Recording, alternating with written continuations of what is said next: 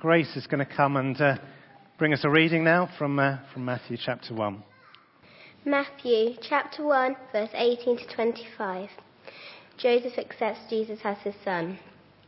This is how the birth of Jesus, the Messiah, came about. His mother Mary was pledged to be married to Joseph, but before they came together, she was found to be pregnant through the Holy Spirit. Because Joseph, her husband, was faithful to the law and yet did not want to expose her to public disgrace, he had in mind to divorce her quietly. But after he had considered this, an angel of the Lord appeared to him in a dream and said, "Joseph, son of David, do not be afraid to take Mary home as your wife, because that is conceived in her from the Holy Spirit.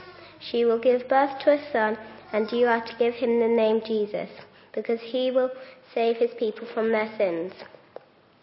All this took place to fulfill what the Lord had said through the prophet. "The virgin will conceive and give birth to a son, and they will call him Emmanuel," which means God with us. When Joseph woke up, he did what the angel of the Lord had commanded him and took Mary home as his wife. But he did not consummate their marriage until he gave birth to a son, and he gave him the name Jesus.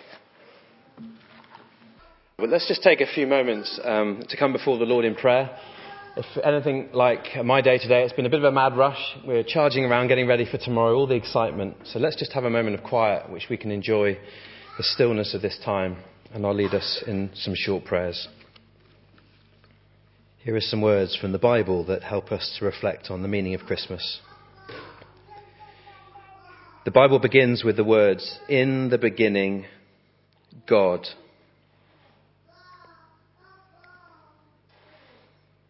And speaking of Jesus, we read in the New Testament, "This is how God has shown his love among us. He sent his one and only Son into the world that we might live through him." When the angel visited Mary, she said, "You will give him the name Jesus, for he will save his people from their sin." Should we pray together?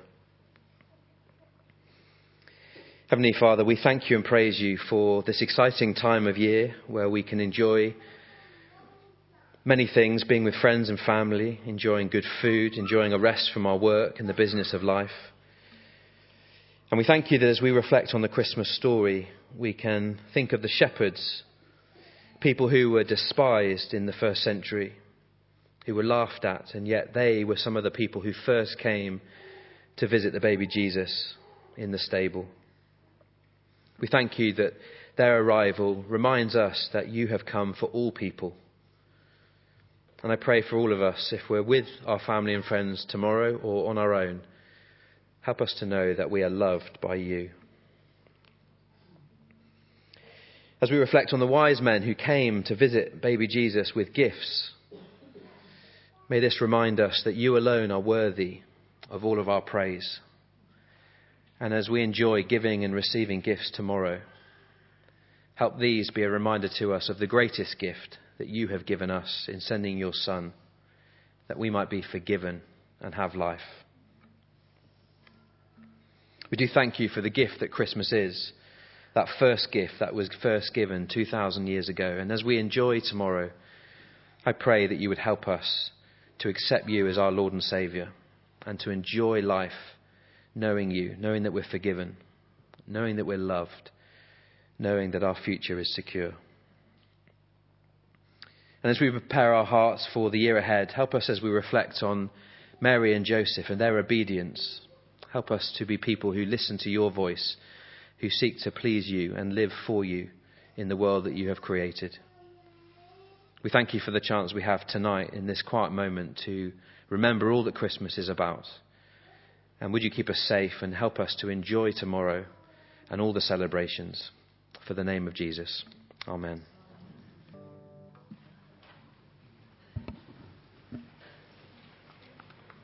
The second reading is from John chapter 1, verses 1 to 18. In the beginning was the Word, and the Word was with God, and the Word was God. He was with the God in the beginning. Through all him things were made. Without him nothing was made that has been made. In him was life, and that life was the light of all mankind. The light shines in the darkness, and the darkness has not overcome it. There was a man sent from God whose name was John. He came as a witness to testify concerning that light, so that through him all might believe. He himself was not the light, he came only as a witness to the light. The true light that gives light to everyone was coming into the world. He was in the world, and though the world was made through him, the world did not recognize him. He came to that which was his own, but his own did not receive him. Yet to all who did receive him, to those who believed in his name, he gave the right to become children of God. Children born not of natural descent, nor of human decision or a husband's will, but born of God. The Word became flesh and made his dwelling among us. We have seen his glory, the glory of the one and only Son, who came from the Father, full of grace and truth. John testified concerning him. He cried out, saying, "This is the one I spoke about when I said, 'He who comes after me has surpassed me, because he was before me.' Out of his fullness we have all received grace in place of grace already given. For the law was given through Moses, grace and truth came through Christ Jesus. No one has ever seen God, but the one and only Son, who is himself God, and is in the closest relationship with the Father, has made him known." Well, we've been focusing a little bit this evening on space. And we talked earlier on about Tim Peake and the fascination that humankind has with space exploration. Star Wars is a big space film out at the moment. Many of you seen Star Wars already? Not too many just yet. There have been loads of space films, though, haven't there, throughout the last 30, 40 years or so. I think the reason why they're so popular is because of the fascination people have with wanting to know what is out there, wanting to know everything there is to know. I think there's a few people out here who are old enough to remember the original Star Trek TV series. For old time's sake, we're going to play the introductory scene. Here we come. To remember Captain Kirk of the Starship Enterprise. What he used to say at the beginning of every episode? Oh, here we go. This brings back memories, doesn't it? Space, the final frontier.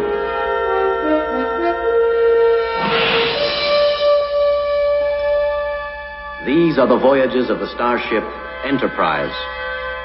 Its 5-year mission, to explore strange new worlds, to seek out new life and new civilizations, to boldly go where no man has gone before. Okay, I think that's enough, thank you. Don't want to get too carried away, do we? People have always wanted to make new discoveries, to gain new understanding, achieve new things. In the Bible, in the book of Genesis, it talks about people trying to build a tower up to the heavens, the Tower of Babel.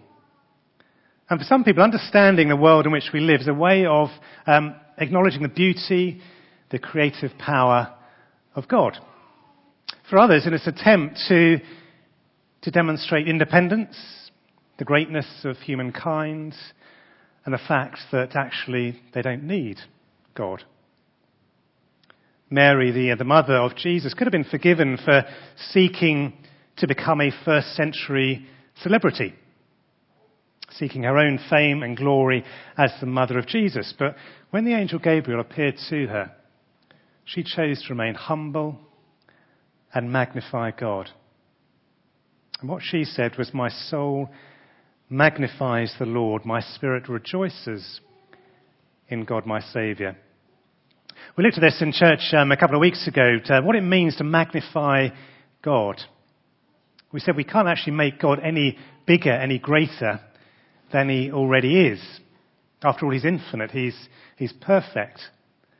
But we can try and understand and appreciate more of his greatness and see him closer to how he really is. So it's the difference between looking at the moon in the distance like this, a small speck in the sky, and seeing it closer up, seeing it how it really is, like this. There's not really a man on the moon, children. I'm sorry to disappoint you, but But the moon will be something like that in reality. That's seeing something of the reality of the moon. And God is like that, magnifying God. We won't fully appreciate the glory of God in this life. But our souls magnify God when we become more aware of his greatness and praise him for it. But the amazing thing about God is, despite his greatness, he doesn't just look down at us feeble human beings and shake his head at our pathetic efforts, thinking we're great because we've been to the moon. And yet there's how many million stars out there, it said on the screen? He actually helps us to see his glory. As I said in that video, the reason Jesus came that first Christmas was because God wants to know us and for us to know him. Verse 18 of the reading we had from John's Gospel, it said, "No one has ever seen God, but the one and only Son, who is himself God and is in the closest relationship with the Father, has made him known." God is spirit. We can't see him, but he's revealed himself. He's revealed his character to us in Jesus. Because Jesus is truly God, we can know God. If we see God in Jesus, then what is God like? What is God like? Well, verse 14 of that same chapter said, "The Word became flesh and made his dwelling among us. We have seen his glory, the glory of the one and only Son who came from the Father, full of grace and truth." In Jesus, we see the glory, the greatness of God. And God's glory is what makes him God. There are many aspects of his greatness we could talk about. The fact that he is all-powerful, that he is all-knowing, he's unchangeable, he's holy, he's perfect, he never lies, he's perfectly just. But the two things that this passage brings out, I just want to leave you with this evening, the fact that he's full of grace and he's full of truth. Grace is not the prayer we say before we have a meal together here. It's not the name of our great reader earlier on. It's a lovely name to have. God's grace is his love for us that we don't deserve. The fact that he's willing to forgive us when we don't deserve to be forgiven. He wants to love us when we don't really deserve to be loved. And the way he showed his love was in the gift of Jesus Christ. A couple of chapters later in John 3, it says this: "God loved the world in such a way that he gave his only Son, that whoever believes in him shall not perish but have eternal life." The world, we didn't deserve the gift of God's Son. God didn't need to give us his Son, but because of his grace, he did give us his Son. That is his glory. That is why he's such an awesome God. He's full of grace. But what he also reveals of himself in Jesus is the fact that he's full of truth. And deep down, what we're all searching for is truth. We want that love that we were talking about, but we want it to be true. We want that love to be genuine. If somebody lies to us, if somebody betrays us, it hurts. It goes against our inbuilt desire for truth and honesty and loyalty. Don't know how many Adele fans there are here tonight. How many might be getting an Adele album for Christmas or have downloaded it already? Another successful one. Many more millions sold. She's got a very distinctive voice, hasn't she? She can also sing quite well as well. But her voice is suited to the sort of more soulful, more bluesy numbers, which is why she always seems to sing about broken relationships. And many of us, I'm sure, can relate to that at some stage in our life, the pain of a broken relationship. What Jesus came to offer was a true relationship. He's true, he's real, and he's real not just because people were able to touch him and see him. He's true because he offers the chance of a genuine relationship with God himself, in which we can know his deep, true love. We had someone around for lunch last week who grew up as a Muslim and was telling us about his reaction when somebody told him that through Jesus he could have a personal relationship with God. He said he'd always been taught you obey God, you revere God, you respect him, but you don't have a personal relationship with him. And it filled him with terror. You can't call him Father, surely. But actually, that's what the Bible tells us. When Jesus was asked by his disciples, teach us how to pray, he said, this is how you pray, our Father in heaven.